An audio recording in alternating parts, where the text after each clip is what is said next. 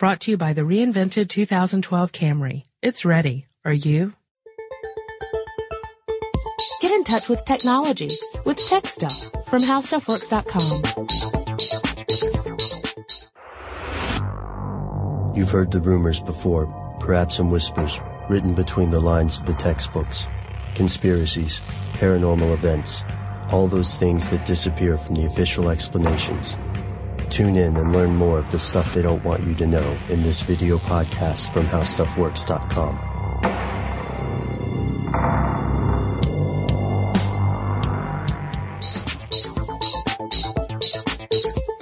Hello, everybody, and welcome to Tech Stuff. My name is Chris Pollette, and I'm the tech editor here at HowStuffWorks.com. Sitting across from me, as usual, is senior writer Jonathan Strickland. Sup, y'all? Just thought Very nice. Change it up a little bit. Okay, I'm fine with that. So before we get started, I just wanted to mention something. I saw this email going out about a new show that's coming up on the Science Channel. Oh, yeah? Yeah, it's called The Road to Punkin Chunkin. And then immediately it's followed by Punkin Chunkin.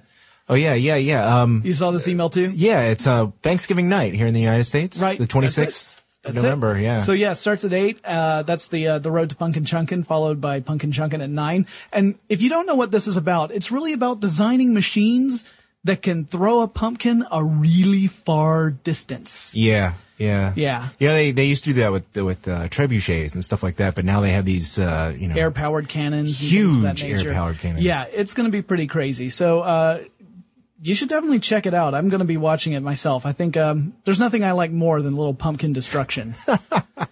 Awesome. Well, so what are we gonna talk about today? Today's topic comes to us courtesy of a little listener mail. Well, all right then. This listener mail comes from our 9th grader listener named Alexandra. I'm sure we have other 9th graders, but this one in particular wrote to us. Thank you, Alexandra. And here is the message. Hey, you guys. I have a suggestion for a topic. Artificial intelligence. My favorite show is Knight Rider 2008. Kit, the talking car, is said to have the most advanced AI in the world. Is AI in cars and other devices coming soon? Will they have personalities?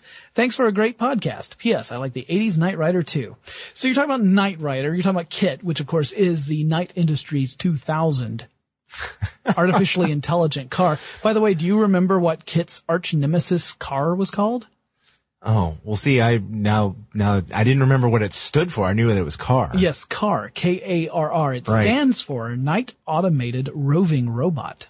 Nifty. Do you remember the main character's name besides Kit in Knight Rider? The main character? Yeah. You mean Michael? Yes, Michael Knight. Who, do you remember what his name was before it became Michael Knight? Oh, no, actually I don't. Michael Arthur Long. The undercover agent shot in the face. He had to be rehabilitated. They rebuilt his face, gave it David Hasselhoff's face for some reason. He's huge in Germany. And he became Michael Knight because it was Knight Industries. I just have one question for you. Uh-huh. Did you look that up or did you know that off the top of your head? I wrote all that down from memory. I, like Alexandra, Impressive. I was a bit of a fan of the 1980s Knight Rider. Well, I thought I was, but apparently I was a lowercase f fan and not an uppercase f I also fan. wanted to throw out the phrase I was saying, the little joke I made to you before we started recording this podcast, which was, Michael, let's drive to Congress. And if any of you know why I said it that way and what the whole Congress thing is referenced to, write me, techstuff@howstuffworks.com. First person to get it right gets a kudos. Just a verbal kudos. Not a granola bar. Not a granola bar. Oh, okay. I mean, if I encounter you on the street and I happen to have a granola bar, I will be happy to hand it over to you. If I don't have a granola bar, we're kind of out of luck on that one. Okay. So this brings us to our topic. Yes. Granola bars. No, I'm sorry, artificial intelligence. I got off on a tangent there. So, artificial intelligence. Now, she asked, is artificial intelligence coming to other devices and cars as well? And will they have personalities? Here's the interesting thing about artificial intelligence. Okay. The definition is somewhat vague. For example, Chris, how would you define artificial intelligence? I mean, there are no right or wrong answers. Just when you hear the term, what is it that you think of? Well, of course there's the movie. Okay, yes. There's the film that was started by Stanley Kubrick, completed by Steven Spielberg, that lasted 30 minutes too long and should have ended with a little boy in the ocean. Spoiler alert. But beyond that, this is the effect of Odyssey of the Mind on my brain, because I'm trained to think of everything but the actual answer. Right. No, when I think of artificial intelligence, actually one of the first things that comes to mind is games. Okay, sure. Because people talk about the AI in a particular game. Oh, the AI in this game is really good. Yeah. And of course, robots, mostly androids, things like that. Yeah. But those things and walking, talking, it's always the movie version of artificial intelligence where there's, something, and of course it's evil. It's usually evil. HAL, for example. And it's thinking, and it's in 2001. It's decided that we're irrelevant and it's going to kill us all. I mean, isn't that nice? It's pretty much going to happen. But no. So here's my own. I'm sure that makes Alexander's day. Yeah, I'm glad to know that it's coming and it will kill me. Yes, my Honda Civic will eventually do me in.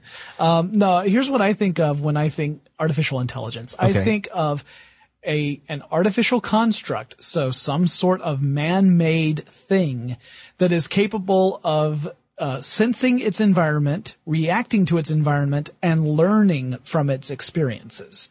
Now, to me, the learning part is the most important, because if it's only taking in some sort of sensory input and then reacting to it, there's not really any thinking going on there.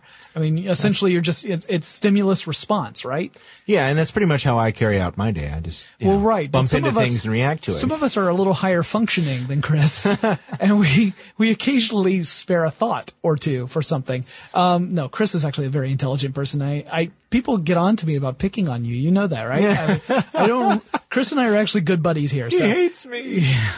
Yeah. So at any rate, so I think learning is an important element in artificial intelligence, so that not only are you able to react to something that's in your environment, but you learn from that experience and you are able to handle similar experiences in a better way in the future. Mm-hmm. So, for example, you encounter, if you have an artificially intelligent construct that is susceptible to melting, mm-hmm. and it encounters a heat source that is higher than its melting point, and it detects this and then backs away and then has to try and factor in a route around this heat source so that it can continue doing whatever it was doing beforehand. Mm-hmm. After encountering that, it might be able to build on that experience and be able to solve a similar problem in half the time. And ideally, you have this incremental improvement. It's also called self-recursive improvement, where you have an experience, you learn from it, and you are able to do it more efficiently or effectively, however you want to quantify it in the future. Mm-hmm. So right now, using that definition, we don't really have a truly good example of artificial intelligence. There's some that are really close, mm-hmm. But there's nothing out there that's like a computer that can understand how computers work and therefore design its own successor to be a more powerful version of itself. Mm-hmm. Mm-hmm. So, what was the computer in Hitchhiker's Guide? Deep Thought? Yes. So Deep Thought, Deep Thought in Hitchhiker's Guide to the Galaxy, there's this computer called Deep Thought that is so intelligent that it is able to come up with the answer to life, the universe, and everything. Right. It is not able to come up with the question. It's the answer to a question, but it can't actually get the question. To get the question, it has to build a computer even smarter than itself, but it's able to do that. So it can't solve the problem, but it can build a tool that can solve the problem. That ends up being the planet Earth in that series of books.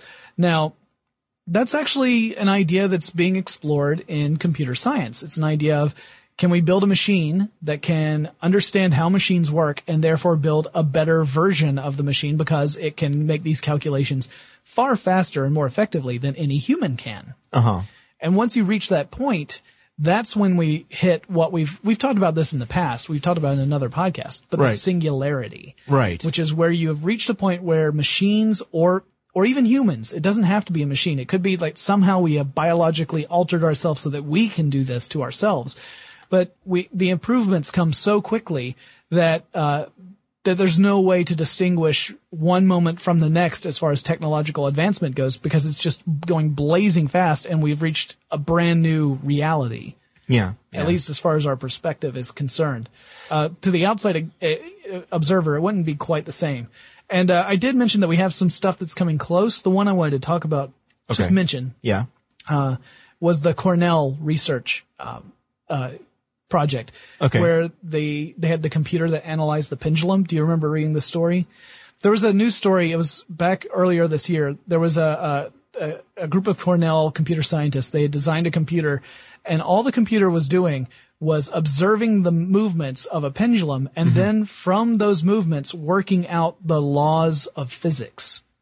Okay. So it would observe the way the pendulum moved, the speed at which it moved, how much it slowed down, and it started to work out the laws of thermodynamics, it's, physical laws, classical physics. And it turned out to be really good at it. It didn't get it exactly right at the very beginning, but it kept observing, just like humans would. It kept observing the phenomena and then making guesses and then testing those guesses, throwing out anything that didn't fit over time and keeping everything that did fit. And eventually it was able to work out the basic laws of physics. Wow. Now I totally had not read that. That is a pretty cool example of artificial intelligence, and the idea that this was able to observe something in its environment and draw conclusions from it. Now it had been programmed to be able to observe. So, it wasn't like it had developed capabilities beyond its programming. I think that's another sign of artificial intelligence. When you've created something that can go beyond what you had originally programmed it for, right? That's another sign of intelligence. Right. A lot of people think that, use the, if you will, the classical definition of artificial intelligence, the Turing test. Ah, yes, the Turing test. Alan Turing. And I was a little surprised you didn't start with him, to be honest. Yeah, I thought about it, because this is when you get to artificial intelligence, it really is a philosophical matter. It's not just technological. It's not just computer science. It is philosophy. Well, when I was doing research for the podcast, I found a great resource at Stanford. And it's funny because when I think of Alan Turing, I think of computer science. Right. But it's actually the Stanford Encyclopedia of Philosophy, where I encountered his thoughts on artificial intelligence and the imitation game. Right. Which is what I think of, when I actually read it, that's what I think of as the Turing test, where they put a machine and a human being in sort of a blind test with someone asking questions. And theoretically, the person should be able to ask the machine and the person questions, and they should be able to give answers. And the person asking the question would be unable to determine which one was real and which one was which one was the machine. Right.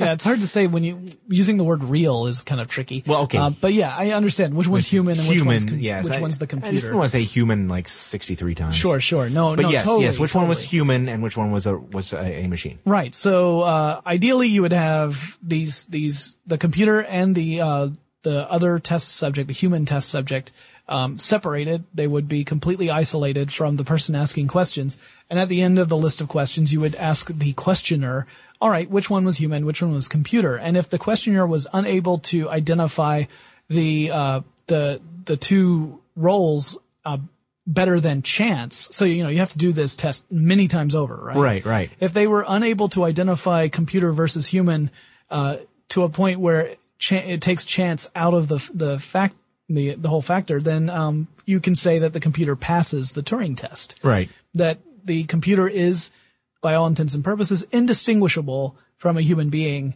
when it comes to communication. Now, there have been some Turing tests that sort of achieved this in a way. Yeah. One of them being one that focused on a computer that simulated the thought processes of someone suffering from schizophrenia. And they had a group of psychiatrists ask questions through text, to both a real person and this computer that was simulating someone with schizophrenia. And something like 48% of them weren't able to tell the difference. They weren't able to reliably identify which one was computer, which one was human. So that's right around the chance level, right? 50-50. Right. So that you could say that computer passes the Turing test. However, that is, of course, a very narrow set of parameters. And some people have criticized the test, saying that, okay, but when you're getting to someone who is operating under a set of faculties that are not considered the normal set, because schizophrenia is outside the norm, then it wouldn't really, the computer doesn't need to understand what it's saying, right? The computer doesn't have to be able to comprehend that the words it's putting together are following a certain, pattern or making sense. You could just as easily have a jumble of words. The computer could randomly pair them up and create nonsensical sentences, and it would be almost as effective because you're not working with the full set of human faculties. If you were, then presumably the percentage rate of identifying the computer versus the human would be much different. You would be able to probably accurately describe them in much more often. Right. Because computers are not terribly good at carrying on a truly human conversation, or at least not the kind of conversations I have with other humans. Yeah. Did you ever did you know of Dr. Spatzo? Is a Sound Blaster thing. Oh, okay. The old Sound Blaster cards came with a software called Dr. Spatzo. Ask Dr. Spatzo. Yeah. And it was this computer voice. You could type questions to it. It would respond to you. It would actually talk to you. And there were times where it kind of felt a little uncanny that, wow, that was actually a really good response. But then it was just a database full of responses, and it would pick whichever one was most likely going to apply to whatever question you had typed in. So it wasn't really artificial intelligence. But I remember that was probably my first encounter in a personal level, apart from the movies. Well, one of the things that surprised me as I was doing research, because I was familiar with Alan Turing and the Turing test, but I was a little surprised that René Descartes had actually made some suggestions. I have lyrics going through my head. I know you do. All right, go ahead. But in 1668, according to the Stanford Encyclopedia of Philosophy, Descartes said that if there were a machine that could walk and talk like a person could, I'm assuming he didn't have some kind of time machine and was guessing that there will be androids in the future, but basically he said that these machines would need to be able to put together a conversation like a person in order to really be defined as intelligent.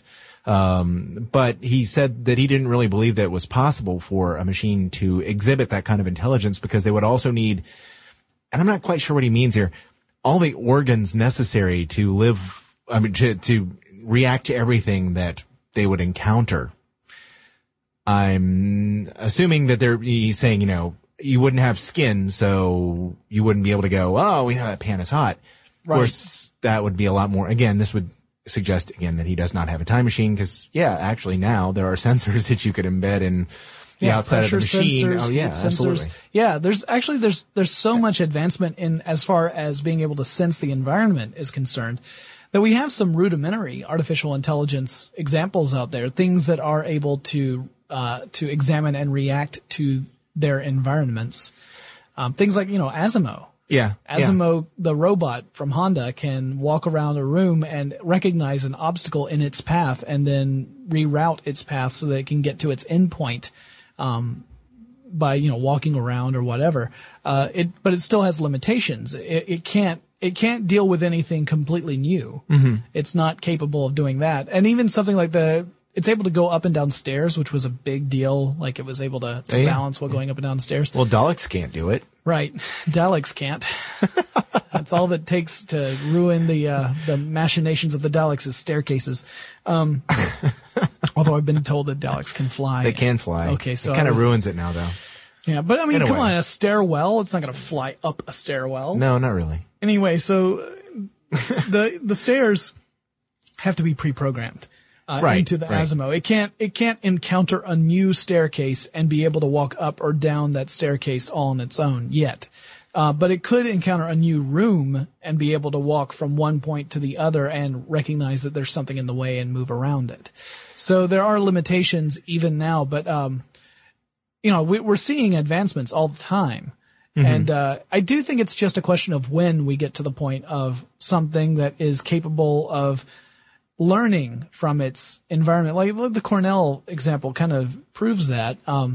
Whether or not it develops a personality is a totally different question. And I actually think that the Descartes example was fascinating. I wonder if perhaps part of the problem with defining artificial intelligence is that we have a very narrow perspective of what intelligence is. Absolutely. We're humans. We can't really conceive of an intelligence outside of our own human intelligence, in the sense that there might be some way of having intelligence that is so foreign to us that we would not even recognize it as such. Yeah, we're basing it on our own understanding of what intelligence is. Which you have to. I mean, there's no way we can't, because we are human beings. Right. But that's a good point to make, is that there could be, let's say that 10 years down the road we have an artificially intelligent device, but we can't really recognize it as such because it's not intelligent the same way human beings are. Right. And I do think there are artificial intelligences. Yeah, I've met a lot of them, mostly on election day. Oh, man. No, I mean, but going back to your Asimo example. Yeah. I think they are intelligent. The things that we manufacture that have an artificial intelligence to them are artificially intelligent within the boundaries that we set for them. Like there are, I've played games that have the ones that are described as having good artificial intelligences, and the ones that are really good are the ones that seem to adapt to the way that you play. They say, okay, I know he's going to come at me from this angle now. I'm going to do this to defend myself and go in this direction. Right. But of course, if you wanted it to make you a grilled cheese sandwich, really it's not going to help much. Yeah, the intelligence is limited to the set of instructions that were given to the intelligence at the very beginning. Right. So Asimo couldn't direct an orchestra, but it could climb a set of stairs, and then they programmed it to conduct an orchestra. I was just about to say, Asimo did conduct an orchestra. Well, it did, but except that it was actually mimicking someone else's movements. Exactly. They recorded someone else's movements, programmed that into Asimo. So Asimo was not. That was like putting a tape into a VCR or a CD into a CD player and pushing play. Right. There was no way for Asimo to depart from that series of movements. It couldn't interpret the music. Right. It couldn't stop and try and hold a note for a little more time to get the biggest emotional impact out of the piece. It could only conduct at the tempo and all the motions that were involved that were programmed into it beforehand. So that's a very good example. Yeah. One thing that Honda's robot will do, I mean, since it is from Honda, it can reach an accord. Oh my gosh. Michael. I see that was not a Honda. I was going to talk a little bit about CAPTCHA as well, and the way it plays into artificial intelligence. Now, for those of you who aren't familiar, CAPTCHA, of course, is it's used a lot in verification, and when you're signing up for a new account with something. The squiggly alphabetical characters that look like they've been typewritten around a piece of string or something to disorient them.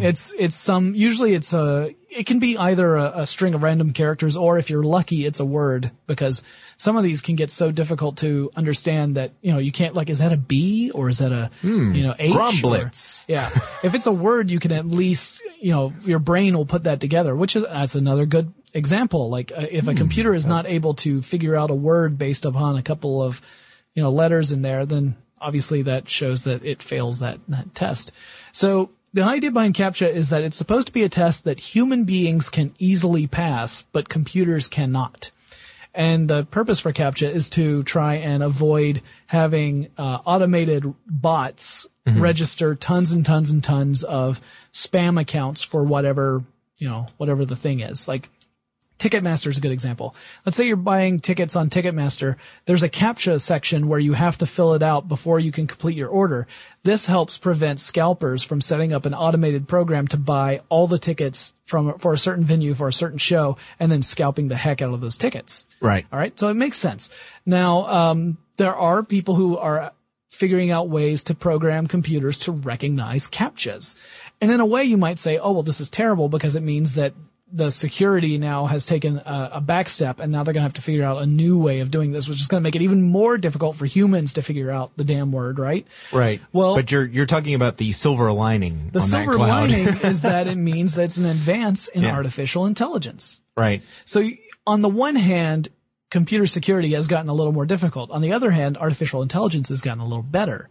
Now, of course, this doesn't apply if you happen to employ 100 people out in Indochina to manually go and type these CAPTCHAs in. Because that's what a lot of, quote unquote hackers are actually doing. They're not creating a program that understands CAPTCHA. They're just hiring someone who will work for pennies on the hour to type these things out. That's obviously not artificial intelligence. That's just being a scumbag. Because there are better ways to help people in need than to employ them to create junk mail accounts. Well, there goes my business model. Yes. So that's the whole idea behind the CAPTCHA, is that even when it fails, it's still a success. It's just a success in a different field. All right, then.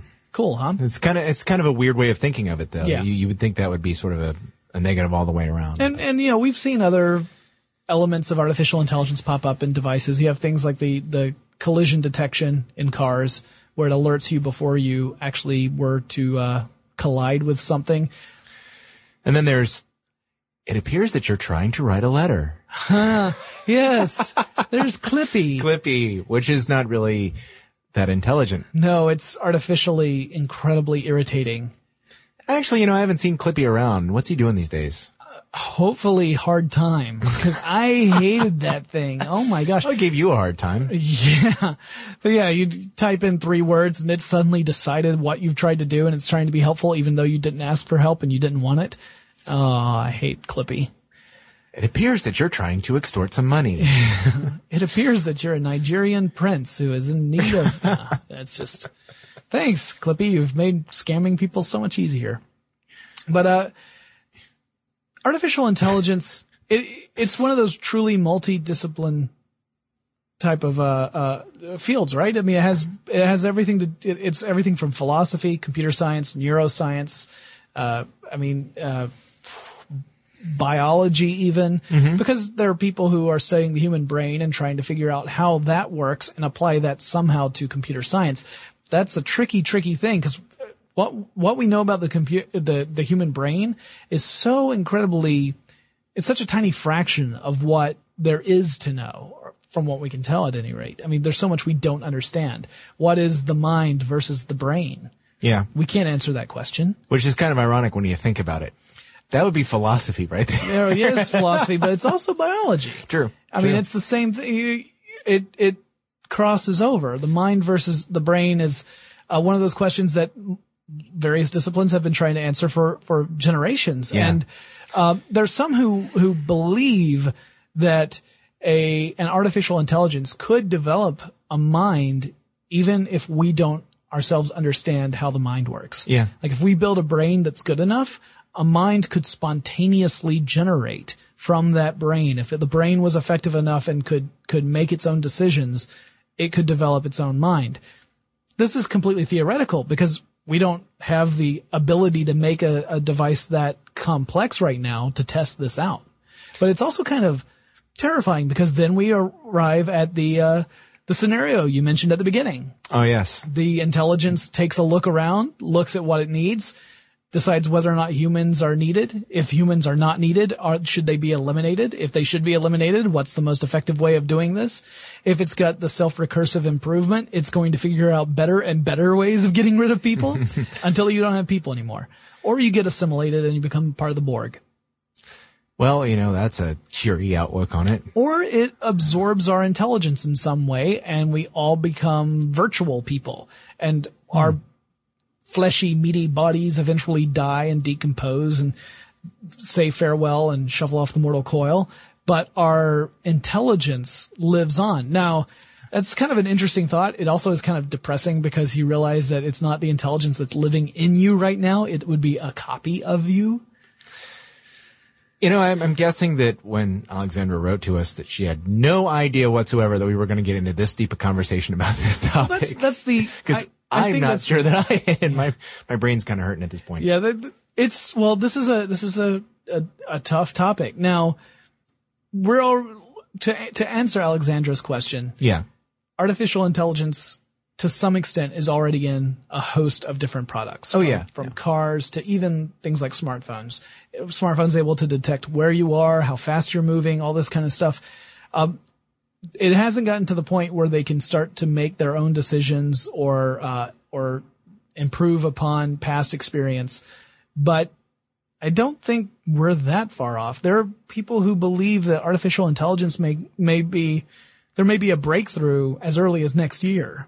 Wow. Of course, they said that last year. Right. Well, actually in 2007, they said any time between 3 and 7 years. So next year would be the first year for that major breakthrough. And then for the singularity, you're looking at around 2025, 2030, depending upon who you ask. So, whether we actually hit the singularity, a lot of that depends on if other things hold true, like Moore's Law. Yeah. But of course, Ray Kurzweil and others are counting on it. Yeah. So. They've got an entire lecture series devoted to it. Yeah. And they are very smart people. Extremely. I would say far smarter than I am. So it may be that they're onto something. It's hard for me to say because it's, I also look at other extremely complex machinery that doesn't yet work. Yeah. Like, Large Hadron Collider. Well, there are theories as to why that's not working. We're going to get into that though. We can't talk about that. That's coming up in an upcoming episode. I wonder if artificial intelligence is behind that. Sounds like a conspiracy to me. Shh. That's a hint.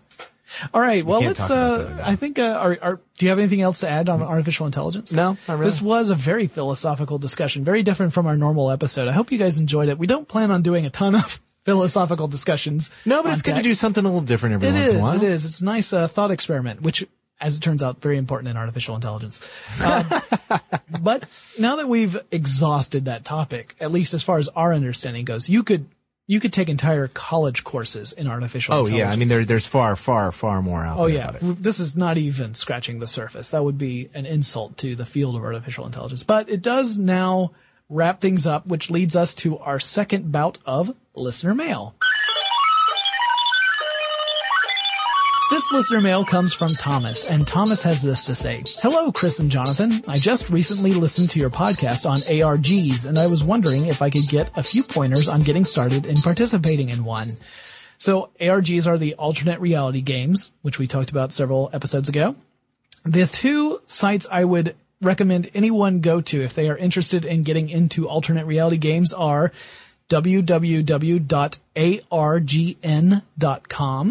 or www.unfiction.com. Both of those are a good place to start if you want to look into alternate reality games and kind of get an idea of which ones you want to play.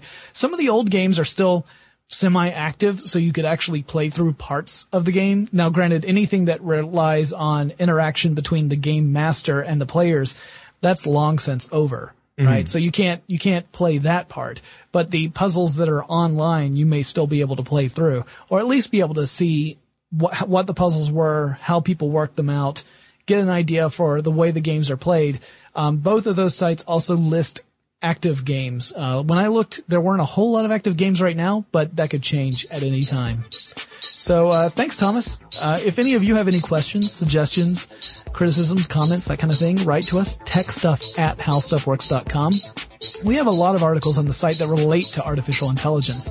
Not one specifically about how AI works, but how it relates to things like robots, video games, all that sort of stuff. I recommend you check those out. That's at howstuffworks.com. Remember, we have a live show every Tuesday, 1 p.m. Eastern. Check that out. Again, blogs. So you would look at howstuffworks.com. On the right-hand side, there's the link to the blogs. That's where you're going to find that information. And Chris and I will talk to you again really soon. For more on this and thousands of other topics, visit howstuffworks.com. And be sure to check out the new Tech Stuff blog, now on the How Stuff Works homepage. Brought to you by the reinvented 2012 Camry. It's ready. Are you?